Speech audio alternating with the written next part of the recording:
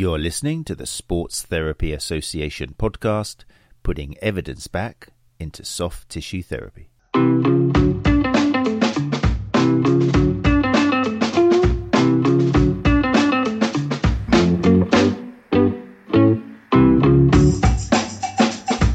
people, how are you doing?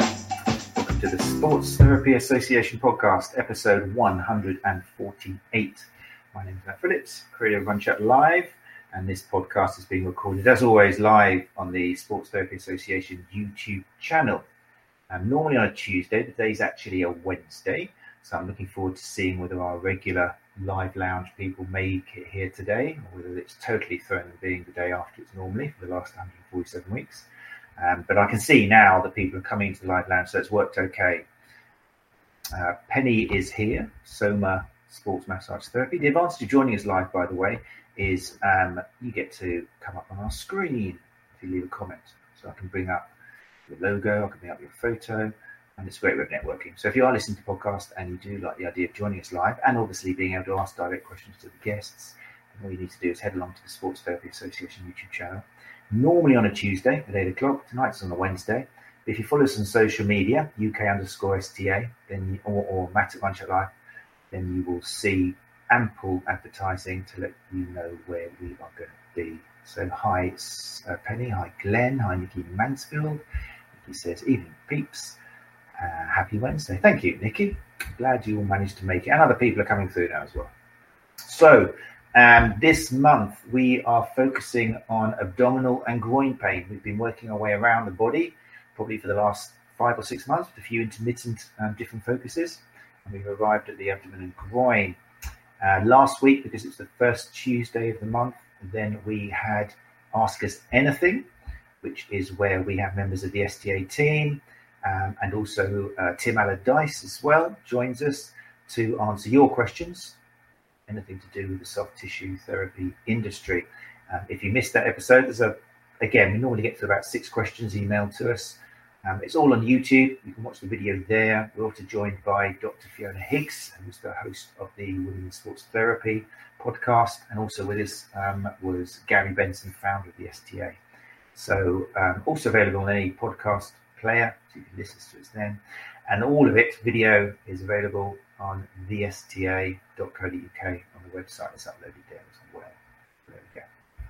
But like I say, this month it's going to be abdominal and groin pain. We're shortly going to be talking to Dr. Sarah Rollins, who has been on the show a couple of times before. I think one of only 2 guests who's ever done a back-to-back, but that is understandable given Dr. Rollins' involvement in endurance sports and things like that. But next week, we're going to continue with abdominal and groin pain. My guest is going to be Dr. Dora Papadopoulou, sport and exercise musculoskeletal consultant and orthopedic surgeon, who's going to be talking about sports-related groin and abdominal issues. The week after, which will be May the 24th on a Wednesday, make sure that's made clear across the normal channels.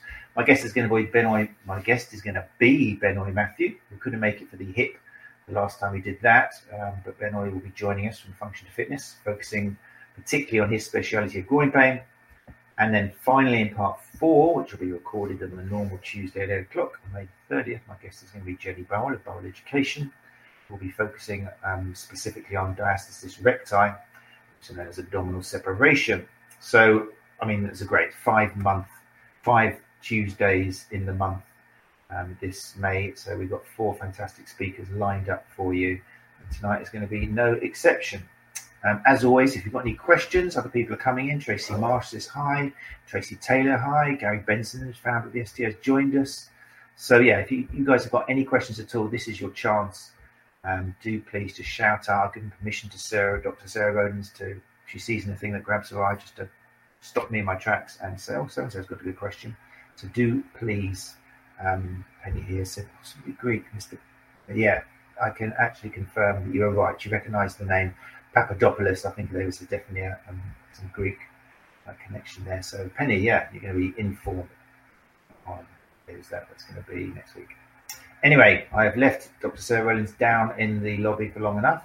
So without further ado, in this part 1 of abdominal and groin pain, let's bring up my guest, Dr. Sarah Rollins. You're listening to the Sports Therapy Association podcast, putting evidence back into soft tissue therapy. Yeah, good, thank you. Yeah, Sarah, please. Oh, thank you very much. That's very nice of you. You can see me, can you? We're doing this, again, you're unique in so many ways, Sarah.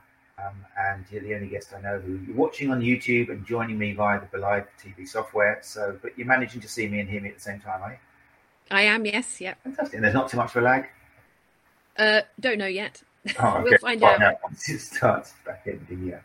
Okay, wonderful. So, good to see you. Like I say, you've been on the show a couple of times before, back to back. One of them was, you were here in January. That flew by in episode 133, talking about the anatomy behind buttock pain.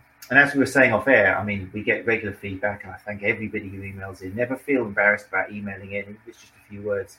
Really great, and it helps us form the future of Sports Therapy Association podcast. But yeah, everybody loved the way you described the anatomy behind buttock pain and the visuals you gave with your models and things. So I'm really pleased that you were able to come back and this time do your magic with abdominal and groin pain. So thank you very much. And then you came back the week after with past colleague, sound of bells in the distance, Emma Acton, who has gone off to other pastures to discuss, wonderful case history that you had. So if you're interested in buttock pain, I would definitely recommend, guys, that you check out 133 and 134 on your favourite podcast app. So, how are you, first of all? Yeah, good, thanks. Yeah, busy, as always. Of course you are. For people who haven't actually listened to the other two episodes, could you just give us a little breakdown of your history and what you do? Yeah, so I'm a consultant in sports and exercise medicine. I am an ex-army doctor and left the army in 2009. I've been working in sports medicine for quite some time now, but I started working in the MOD rehab centre in Aldershot in 2012. I've been doing that job ever since, and in October last year, I started working part-time for Pure Sports Medicine in Rains Park. So I now do half for the MOD and half for Pure Sports Medicine, which just is a nice change because I'm now exposed to a wider selection of the population. So not just people between the ages of about 18 and 50 now get to see children down to about age 8, and obviously anybody above that. So it's just a new facet to my work, which I'm really enjoying. And you've got a particular interest Yes. in musculoskeletal ultrasound, which I think we might be touching on tonight in relation to abdomen and groin pain. Yes, that's right. So I've got two main interests. I am a teacher or mentor for musculoskeletal ultrasound, and that's what I did my master's in. And in particular, I'm also very interested in women's health rehab, and in particular the anterior abdominal wall, and in particular ultrasound of the anterior abdominal wall. So it's kind of why I'm back here, is because it's kind of like my little niche topic, and so I thought I'd come and talk to you about the thing that I enjoy most of all. Hopefully you'll enjoy it. Thank you very much. Fantastic. Well, look, I think we can delve right into it. So last time, I mean, you've got big shoes to fill, but they're your own shoes. Everybody's amazed by the way that you described the anatomy of the buttock. So, anatomy of the anterior abdominal wall. Over to you. Right. Well, okay. So where to start? No pressure.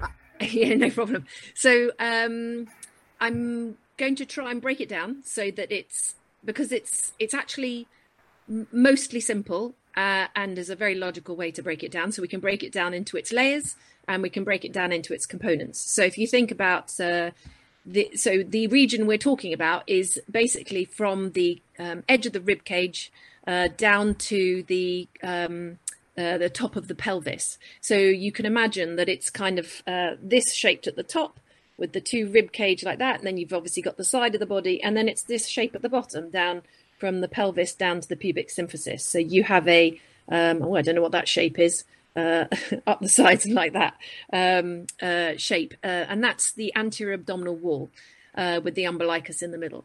So we've obviously got our anterior layer, which is our skin. Then we have a layer of adipose tissue, so our fatty layer, and some loose connective tissue.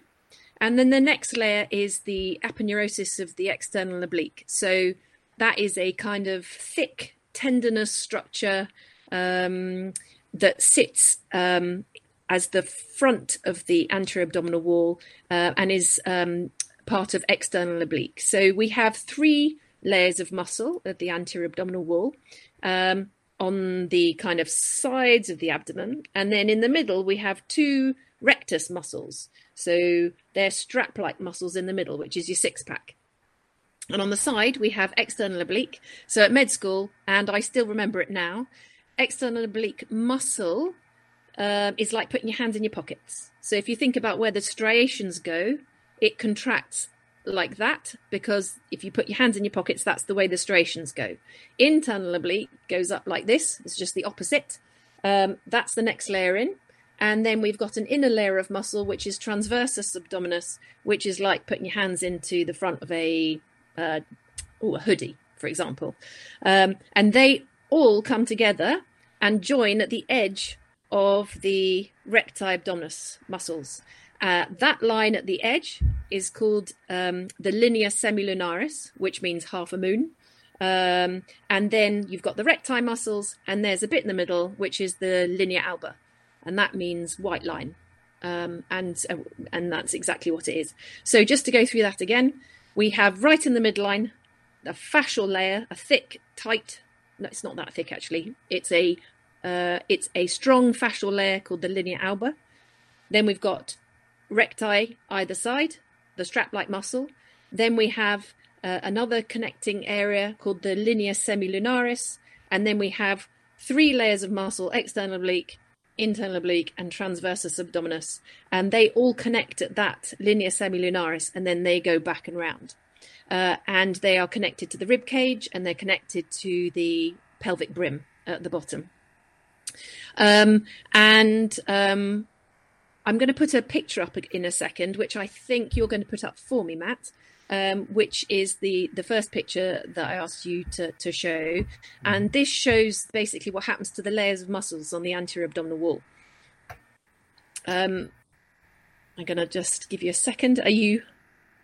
It's up there now on the screen. It might take. Oh, right. Of course, I can't see it. Yes. So just listen to the podcast. This is going to be an episode where it's worth jumping onto YouTube if you can to see the images. We'll try and describe what we're showing on the images, but the best thing for you if you can. It's not that one. It's the next one. It's the next one. That's okay. That's fine. Yeah. There you go.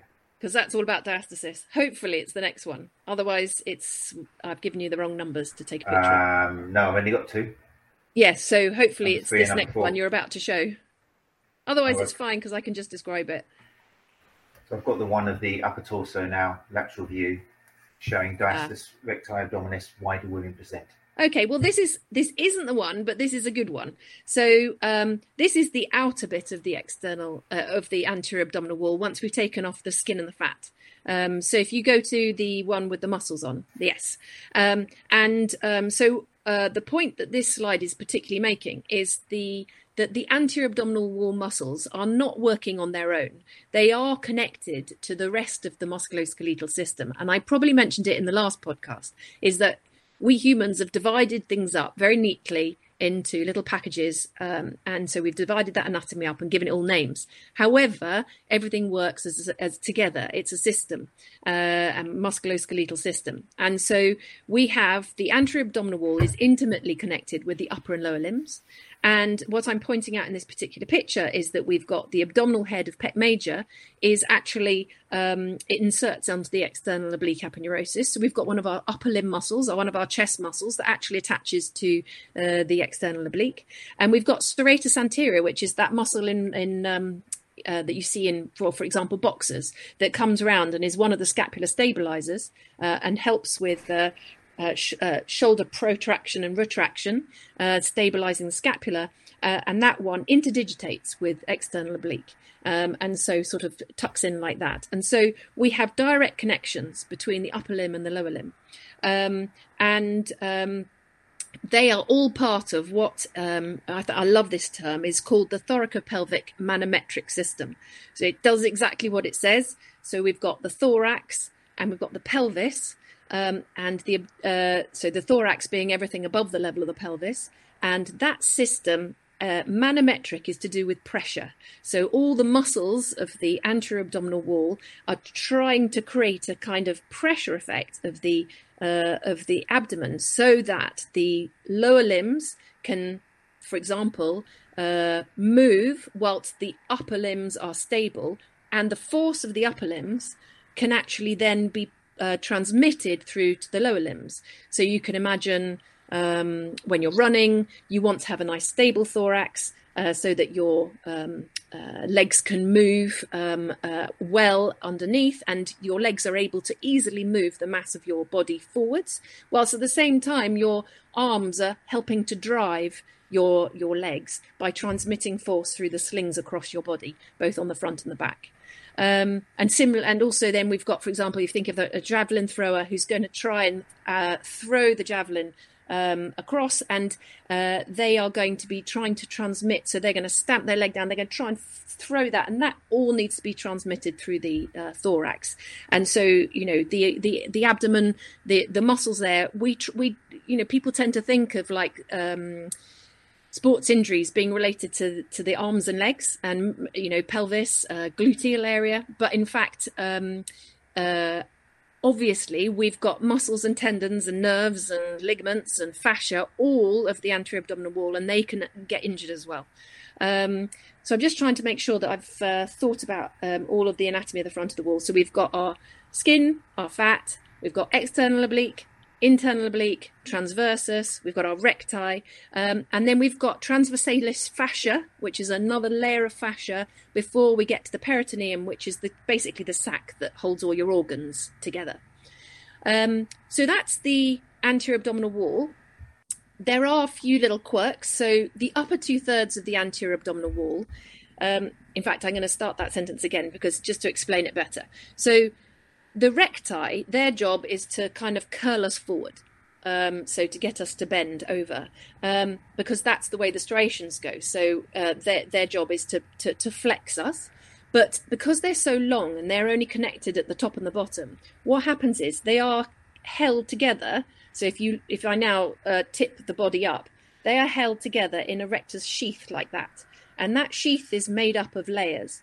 The top layer is made up of the external oblique aponeurosis, and the bottom layer is made up of the transversus abdominis aponeurosis, and internal oblique gets to the edge and splits, and half of it goes up and half of it goes down. That is the situation for the top 2/3 of the abdomen. And then you have something called the arcuate line, which if you look at people who are really ripped, about 2/3 down the abdomen, there's almost like a line that goes across the abdominal wall. And then below that layer, basically everything attaches to the rectus sheath and goes up and over the top. And the only thing you have on the bottom is the transversalis fascia. So the lower 2/3 of the anterior abdominal wall are slightly weaker in terms of, for example, allowing hernias to penetrate the abdominal wall. And in particular, as we get even lower down near the inguinal canal, the external oblique is deficient. In fact, I won't get too complicated, but basically there's an area. So if this is, let's say, this is the pubis like this, about 1 centimetre up and 1 centimetre across, there is an area called Hesselbach's triangle, which is where there is only transversalis fascia and no muscles in a small area, because the spermatic cord, which is coming from inside to outside to get down into the testicles, is passing from the inside, essentially, of the abdomen to the outside. And that area is vulnerable to having hernias. So a hernia is where in the anterior abdominal wall is where the structures or the organs within the abdomen push out with a covering of their peritoneum. So that's the sac. They push out and they can go out through a defect in the anterior abdominal wall. So in Hesselbach's triangle, they would go through the transversalis fascia straight out like that. That's a direct hernia. If they don't actually go out through a defect, the other place they can go out is through the inguinal canal, because what happens is that the tubes come down from the inside of the abdomen, go in the internal ring, down the canal and then pop out to go down into the testicles. And so this is the internal ring is not a defect. It's supposed to be there, and the stuff can go, so it comes out and down, and like that. I'm probably getting a bit technical now, but those are the types of inguinal hernias, and I might come back to that later to explain it a bit better. But I just wanted to explain the difference between the top 2/3 of the abdomen and the bottom 2/3 of the abdomen. I was ask a question because that's yes. Sorry to interrupt, but that's touched on something that I was interested in and wanted to ask you later on with regards to hernias. But you mentioned one reason why the lower third is in comparison weaker. Is there anything else? When I look at hernias, and especially when you're talking about coughing and sneezing and things which we know we're going to have to do, why is it that humans are susceptible to these kind of protrusions and movement? And what is it because that lower third needs to be, for a number of reasons, kind of weaker to allow something? Or well, so I've said it's weaker, but actually that's a bit of a misleading statement, because actually the fascia of the lower third of the anterior abdominal wall is stronger. So the linea alba has different collagen type compared in that region compared to the upper abdomen. And so in fact the linea alba is stronger between the umbilicus and the pubic symphysis. However, the reason the lower abdomen is weaker is because we have to have these apertures for the structures to get out. Now, the reason why we have these kind of what look like ridiculous areas of weakness that can result in hernias is because the same anatomy is in quadrupeds. And in quadrupeds, so things that are on four legs, these are not like this and then come out like this. They're obviously like this. And so the pressure from gravity isn't downwards and therefore poking outwards. The pressure would be the other way. So you don't get dogs with, to my knowledge, you don't get dogs with inguinal hernias in the same way as you do with humans, because we are relatively newly upright and we have evolving anatomy, and that anatomy, in order to allow us to stand upright and be bipedal, and so the pelvis is upright, and we have got this tougher lower third of our anterior abdominal wall, but we still have to keep those evolutionary bits that allow the tubes to get from the inside of the abdomen to the outside, to get the testes outside of the warm interior. They need to be in the cool exterior, and so that is an adaptation that we have. We've adapted to being upright faster than we've able to correct the problem. And of course, people have reproduced before they end up with a hernia. So, and you can survive a hernia. So there's little evolutionary pressure to correct it. If you think about it like that, really. Yeah, that's very interesting. And that adds a couple, I think, to a list that suggests that maybe humans did evolve a little bit too quickly when it came to jumping up on their hind legs to be able to see prey, or whatever the reason was, or because there are a few little leftover weaknesses. I mean, obviously, the grand scheme of things. What's too quick, really, though, you know, and there was no design. It was just, it's one of those things, and we evolved to fill a niche, and we're also living much longer than we ever was supposed to from an evolutionary perspective. So it worked. We're very expendable from a universe point of view. But it's maybe getting a bit deep. That's healthy to remember that now again. It's a good T-shirt. No, brilliant. That's really interesting. That's answered that my question. That's wonderful. So yes, sorry I interrupted. That's all right. So so I think I've talked about. So I've just got written down the layers of it. So fascia, muscles. I have got the other diagram if you wanted to, which was showing the ultrasounds, and you want me to bring that one up.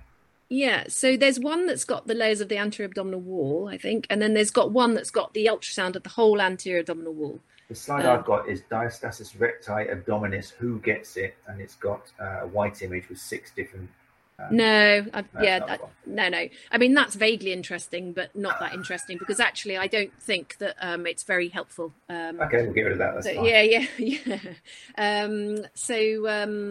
Yeah. So I mean, those are just different types of gaps that you can get, but I actually think that mostly people end up with a diastasis in the region above their umbilicus, because that's where the baby pushes out the most. But we can talk about that when we get onto that bit, I think. Definitely. The only other thing I haven't mentioned is I haven't mentioned the nerves of the anterior abdominal wall.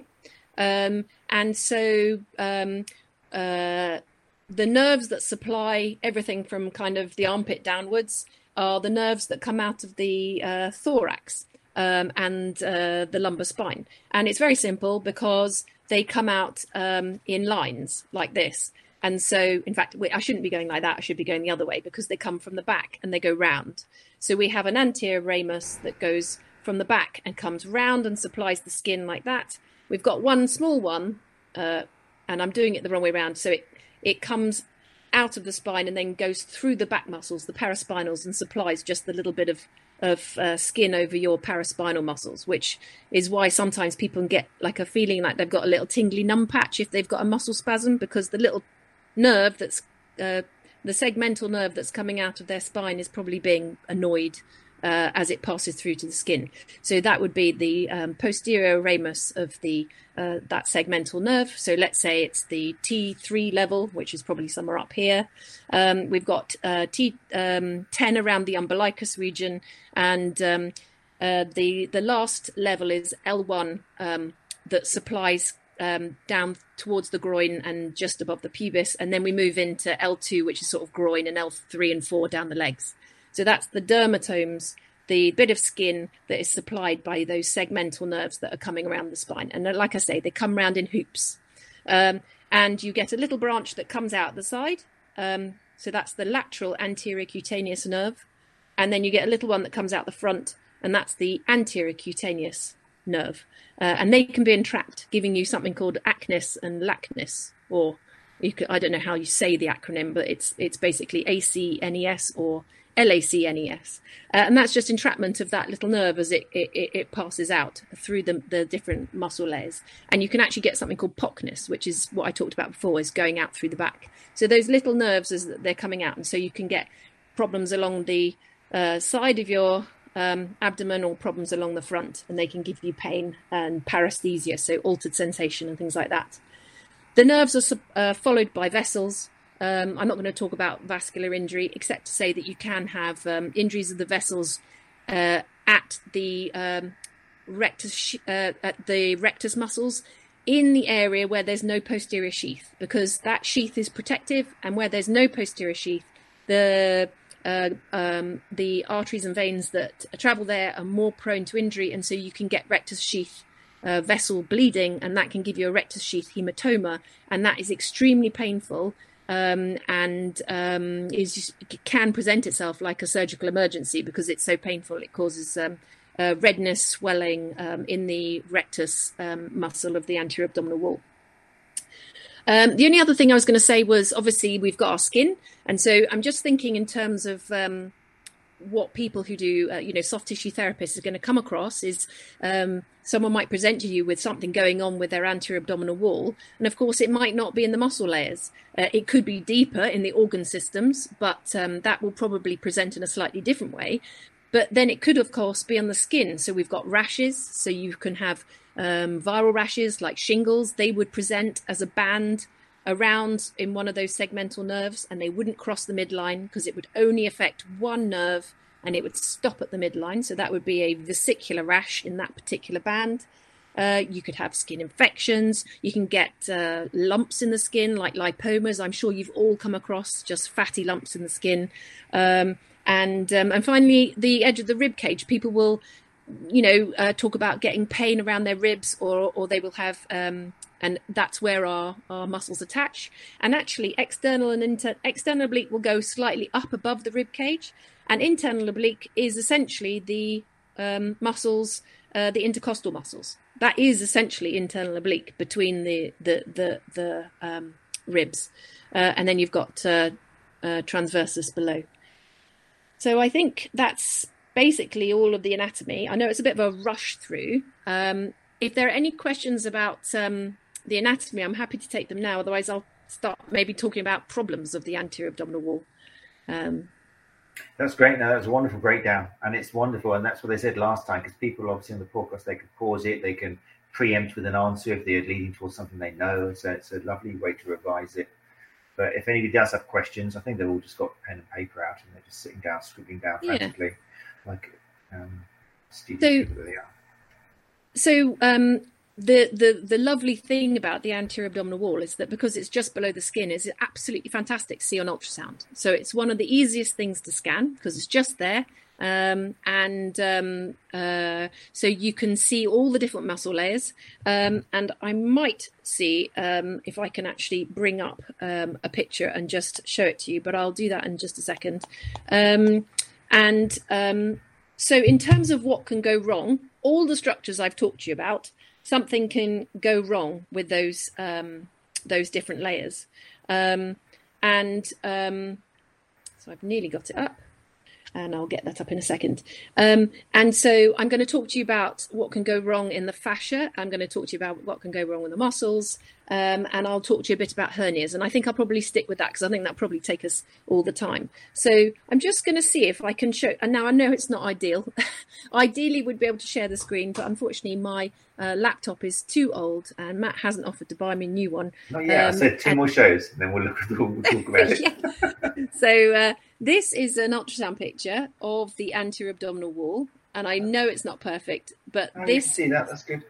Yeah, I know I'm getting. Flexion down. Yeah.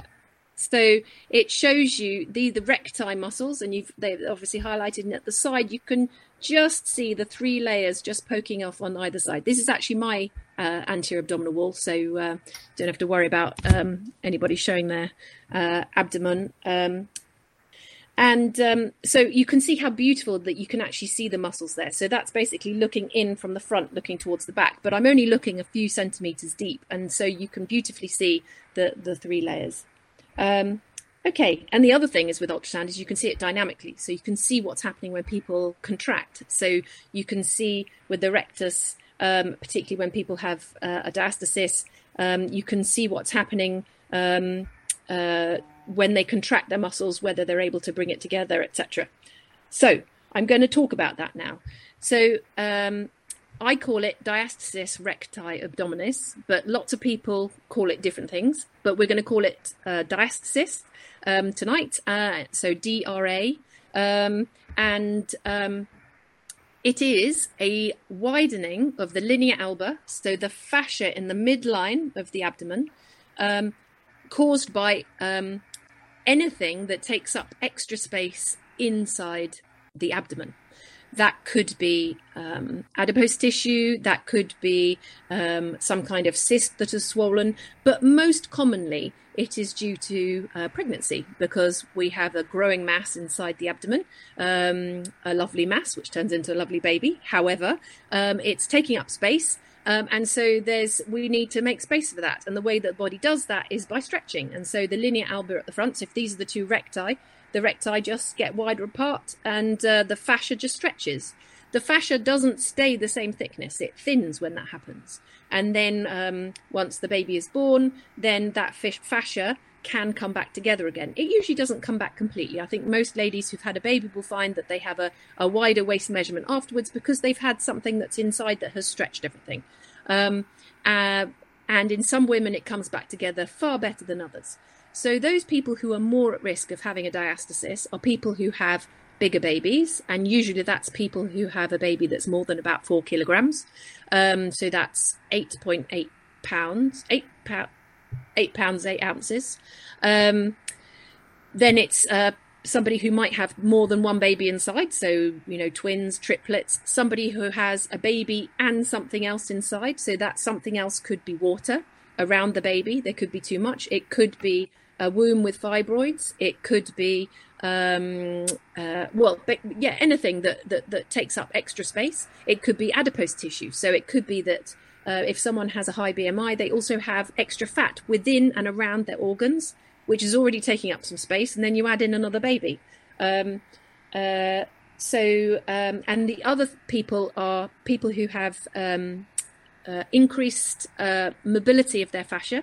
So people with connective tissue disorders who are more stretchy anyway, are more liable to stretch. And finally, people who are more at risk of diastasis are people who have babies when they are older. So those people who, and in my experience, generally around the age of 38, 39, 40, if you have a baby around that age, you are less likely to find that your linea alba comes back together as well, because our tissues are just less elastic after that time.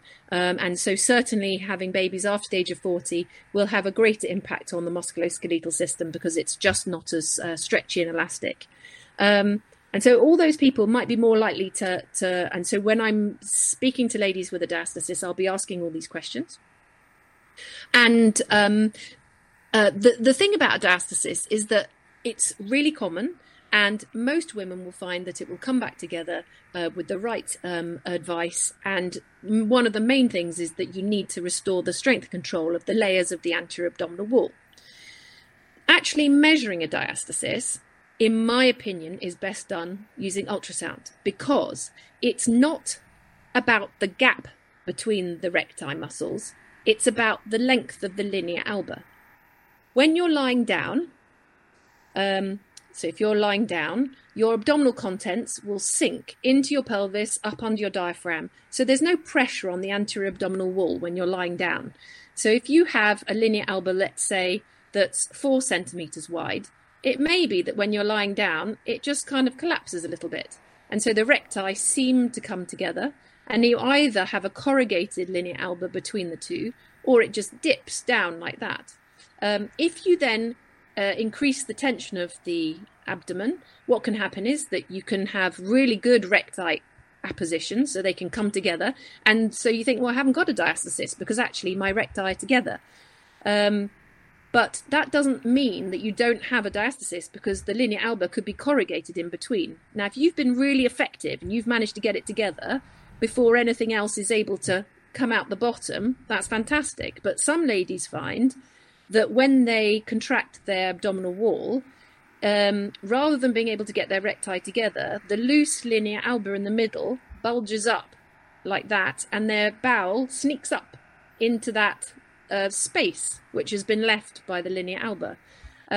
Now, I know that physios like to work on helping women to contract their abdominal muscles in a certain way so that they don't get that kind of bulge. But regardless, the linea alba still has available space.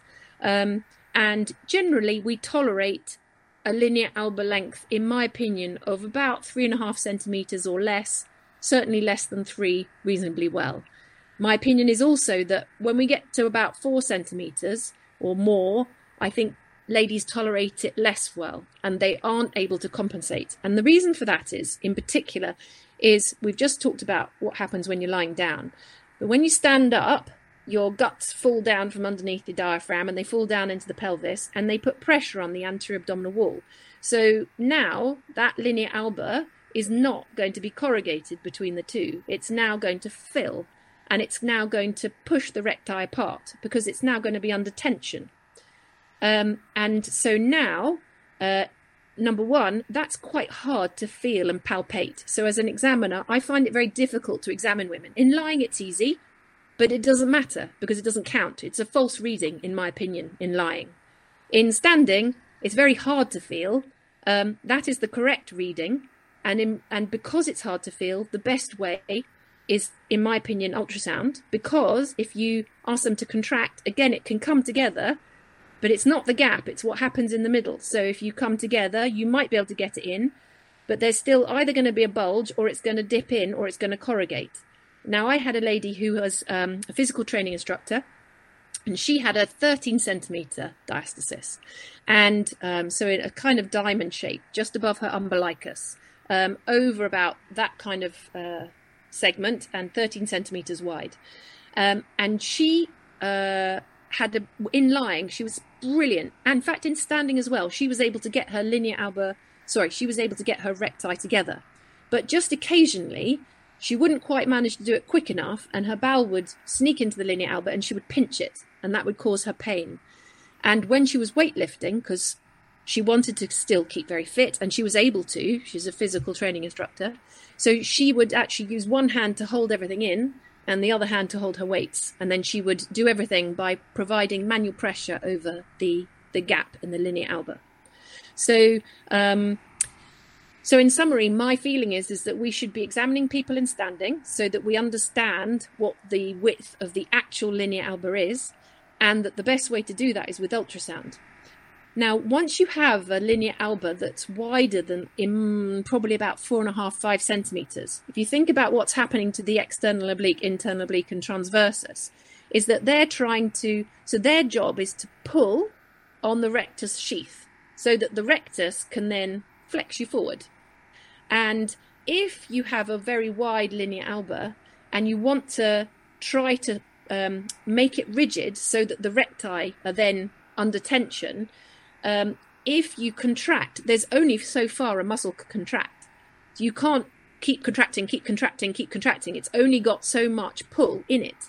And so it can pull to here. And the question is, with that one pulling that way, that one pulling that way, and that one pulling that way, is that enough to get rid of the corrugations in the linea alba? If it is, you'll be able to tension the linea alba, you'll be able to create intra-abdominal pressure, and you'll be able to move effectively. But if that gap is too wide and you haven't been able to tension it, you're going to struggle to make like a intra-abdominal pressure.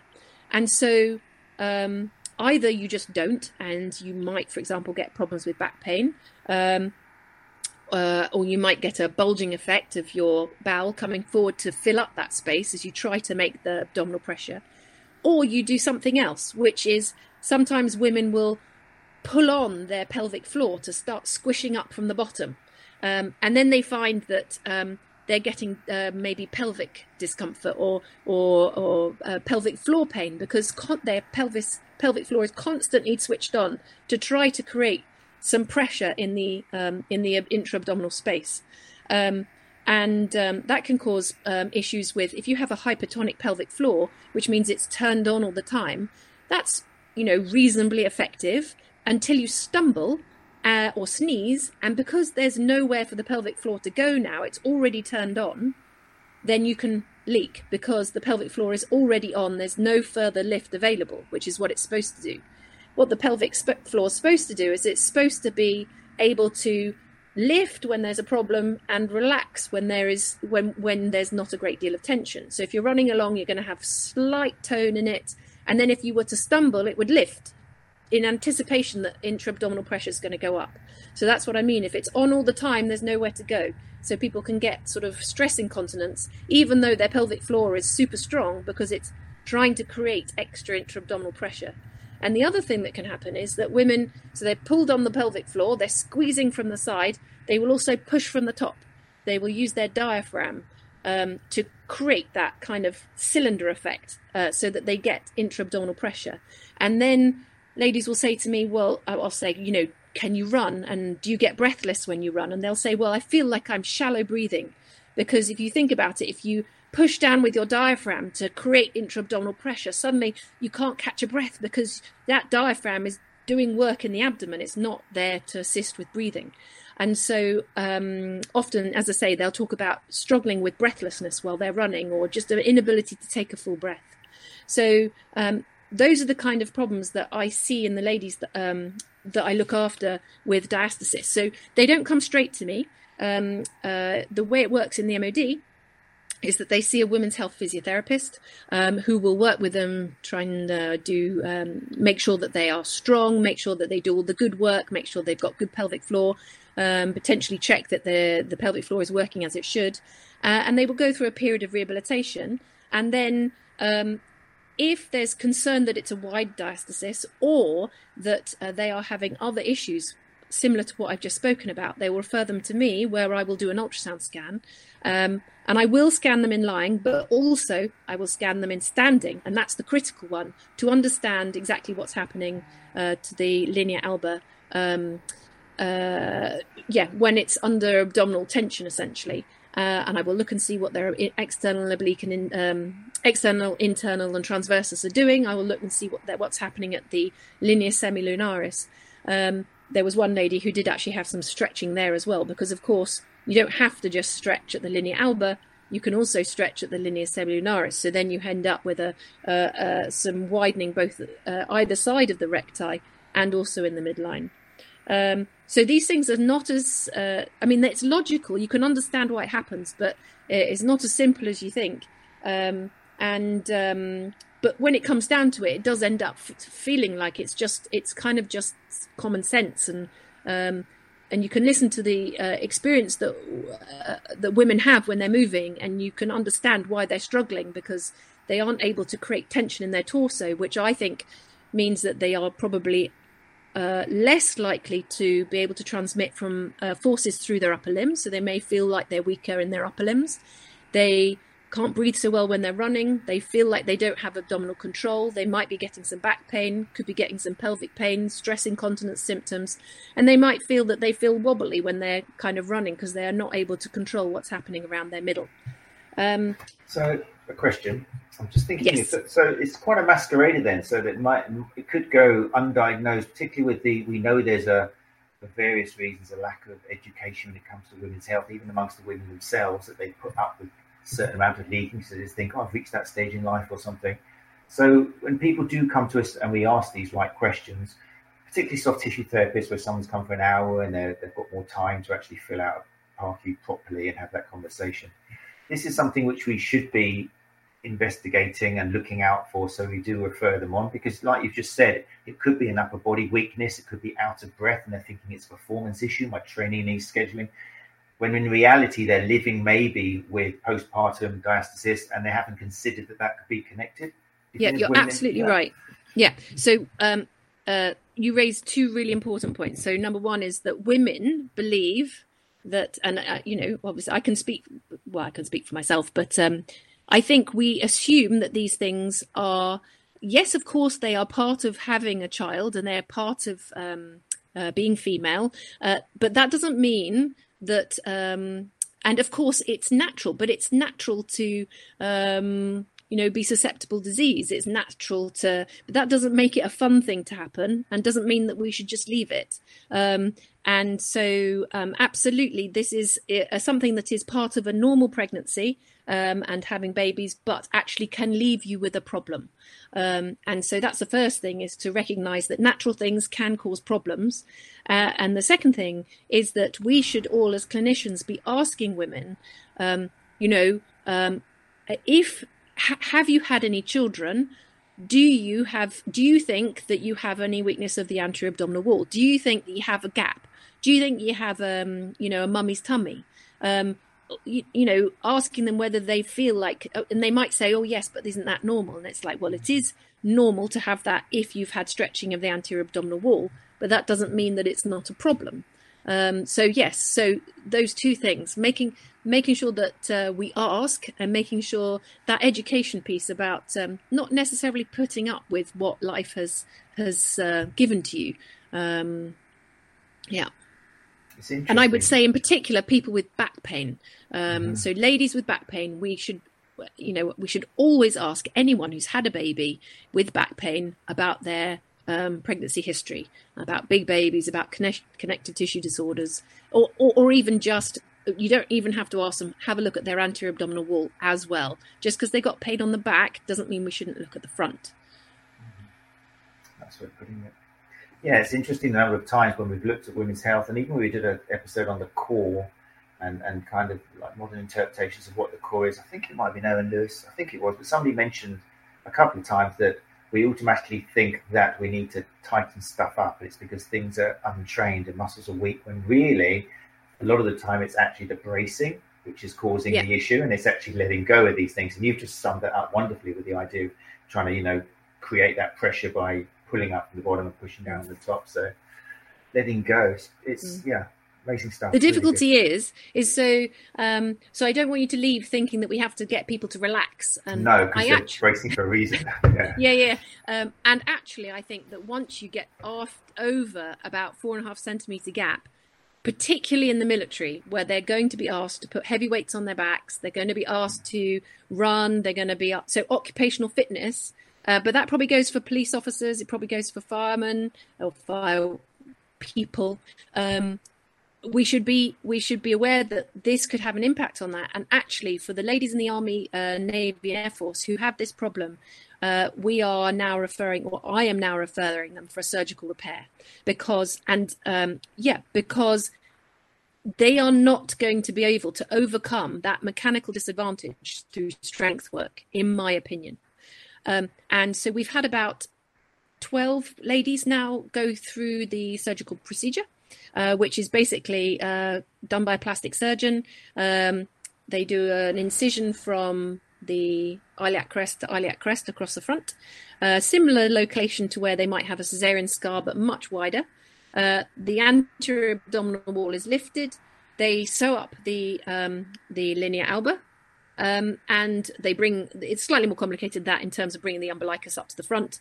Then they sew everything down, and after 6 weeks, what the plastic surgeon says to me is that they are bulletproof. Now, we take it slightly slower, so we say 6 weeks they're ready for doing good,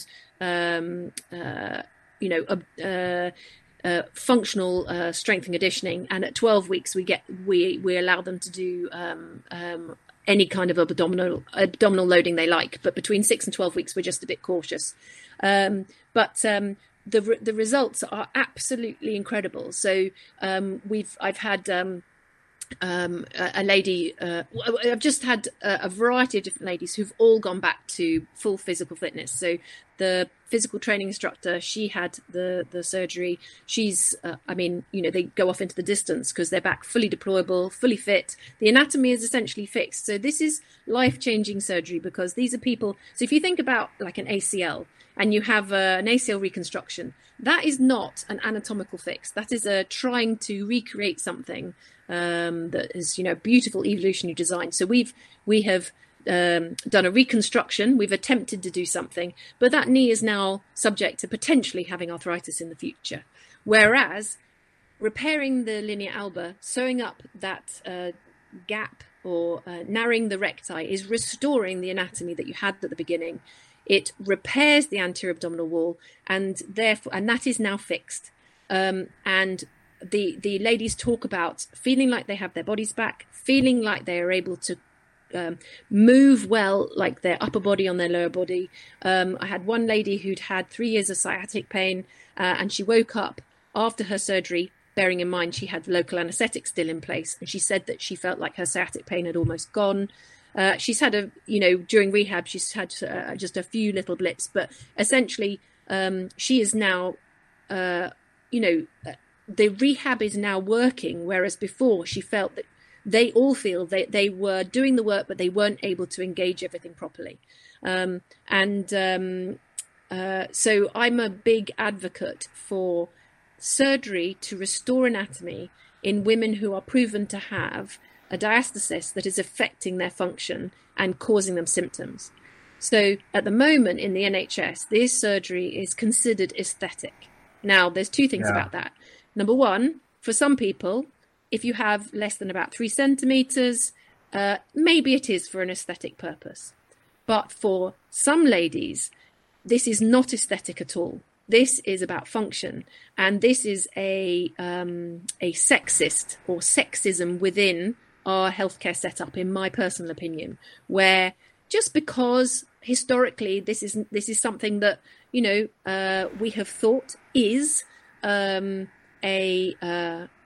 natural part of women's life, and perhaps what happens is women just accept a lower functional level. I think that many women these days aren't willing to accept that because of changes in the way society is working. And we should be supporting people to stay fit and stay active and not have back pain. And therefore, to me, it seems ridiculous that we wouldn't repair something that could restore someone to their function, rather than say, well, actually, instead of repairing this, we're just going to ask you to do less. Because women with a wide diastasis usually cannot do high levels of activity because it usually brings on some kind of symptom. And so therefore that would potentially lead to problems with raised BMI, diabetes, cardiovascular disease, which then could in itself lead to arthritis, chronic disease. So this has a huge implication, and I think would be a massive cost saving. The way to set up the pathway, though, is to set up a pathway where we look at women's functional ability to move, and we look at using ultrasound to actually accurately measure the diastasis, work with our women's health physio colleagues to provide strength and control work, and then in those where that doesn't work alone, do surgery to restore the anatomy of the anterior abdominal wall and restore function. Now, I may be too old before that all gets sorted out. However, at the moment, the women in the military are benefiting because of what the military asked them to do. And I'm really proud of that, something that we've set up. Great stuff. I've gone off on one of my rants. No, it's an amazing message, and you've given me a perfect kind of minute cut now to advertise and put things out there. It's a really important message, really cool. Yeah, I was waiting for you to say that the NHS regards it as aesthetic. It's just, do you really need this? Is it that important? And it's, yes, it is typically, yes, sexist, let's face it. Although it has coincided nicely with a question regarding, because men can get, it's less likely, but I think I've come across bodybuilders in particular with extreme kind of internal pressure and lifting, that sort of stuff. And actually it's coincided with the question from Nikki, which is related to the army as well. Nikki Mansfield says, I've brought the question up on the screen, I guess the ratio of male to female patients with DRA is low. What have you found to be the main reasons for the men present with DRA? Are there any related to intense physical training, e.g. army training? Because men can get, I think I know someone who had the surgery as well, the abdominoplasty, whatever it's called, because, and it was for aesthetic reasons for this guy, although I think it's been linked with potential erectile dysfunction and stuff for the same kind of reasons, but he just had it done because he was sick of having this look. He was a bodybuilder and very vain with it, obviously, and he had the surgery done. But yeah, what are causes for men? Do you see it in the army, the similar overtraining?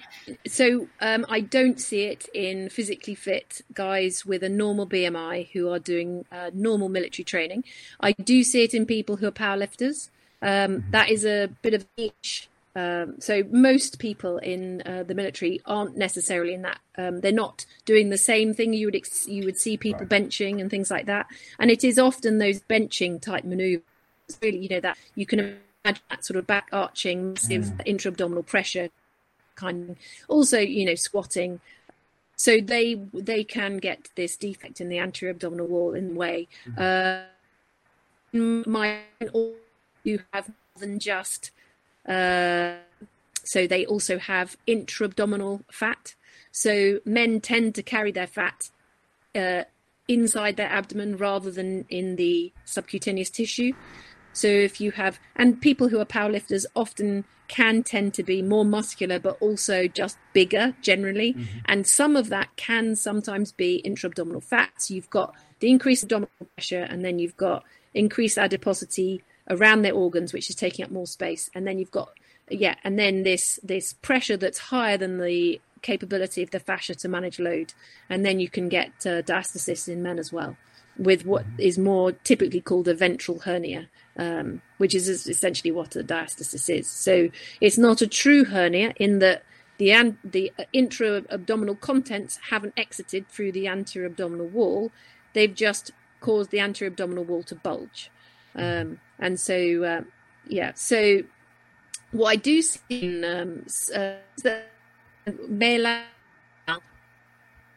women who have a diastasis are more susceptible to, because their linea alba is thinner, is having epigastric hernias or rather midline hernias. So that's hernias in the linea alba, so small defects in the linea alba where a little hernia has just poked through, basically. So you get them in, get them in the epigastric area here, or paraumbilical, often just fat-filled, so they aren't a bulge of the peritoneum, so that's the abdominal cavity, often hasn't gone through. Often it's between the sac and the transversalis fascia. Transversalis. There is a little area of pre-abdominal fat, and that can poke up and go through little defects in the epigastric linea alba, or around the umbilicus, or at the umbilicus. When you have the diastasis repair, they just get sewed in. They just get dealt with. Sometimes, so if you want to have your hernia repaired on the NHS, that can be dealt with. But most often, so there's a difference. So a diastasis repair is not the same as an epigastric repair. So that would be a localized repair. It's usually done by an incision straight in overlying the area where you have your hernia. So you end up with a little scar just where that little hernia is. Whereas a diastasis repair is most commonly done by a plastic surgeon through a lovely incision that ends up fading almost to nothing. Now, I've referred people with a diastasis and a hernia on the NHS, and one guy had an epigastric hernia that was relatively small that caused him pain on doing sit-ups, and the surgeon said, yep, no problem, we can fix that for you, and he's on a waiting list to get that done. Meantime, I've sent someone with a large para-umbilical hernia to the same surgical team. She has had 4 children. She has an associated diastasis.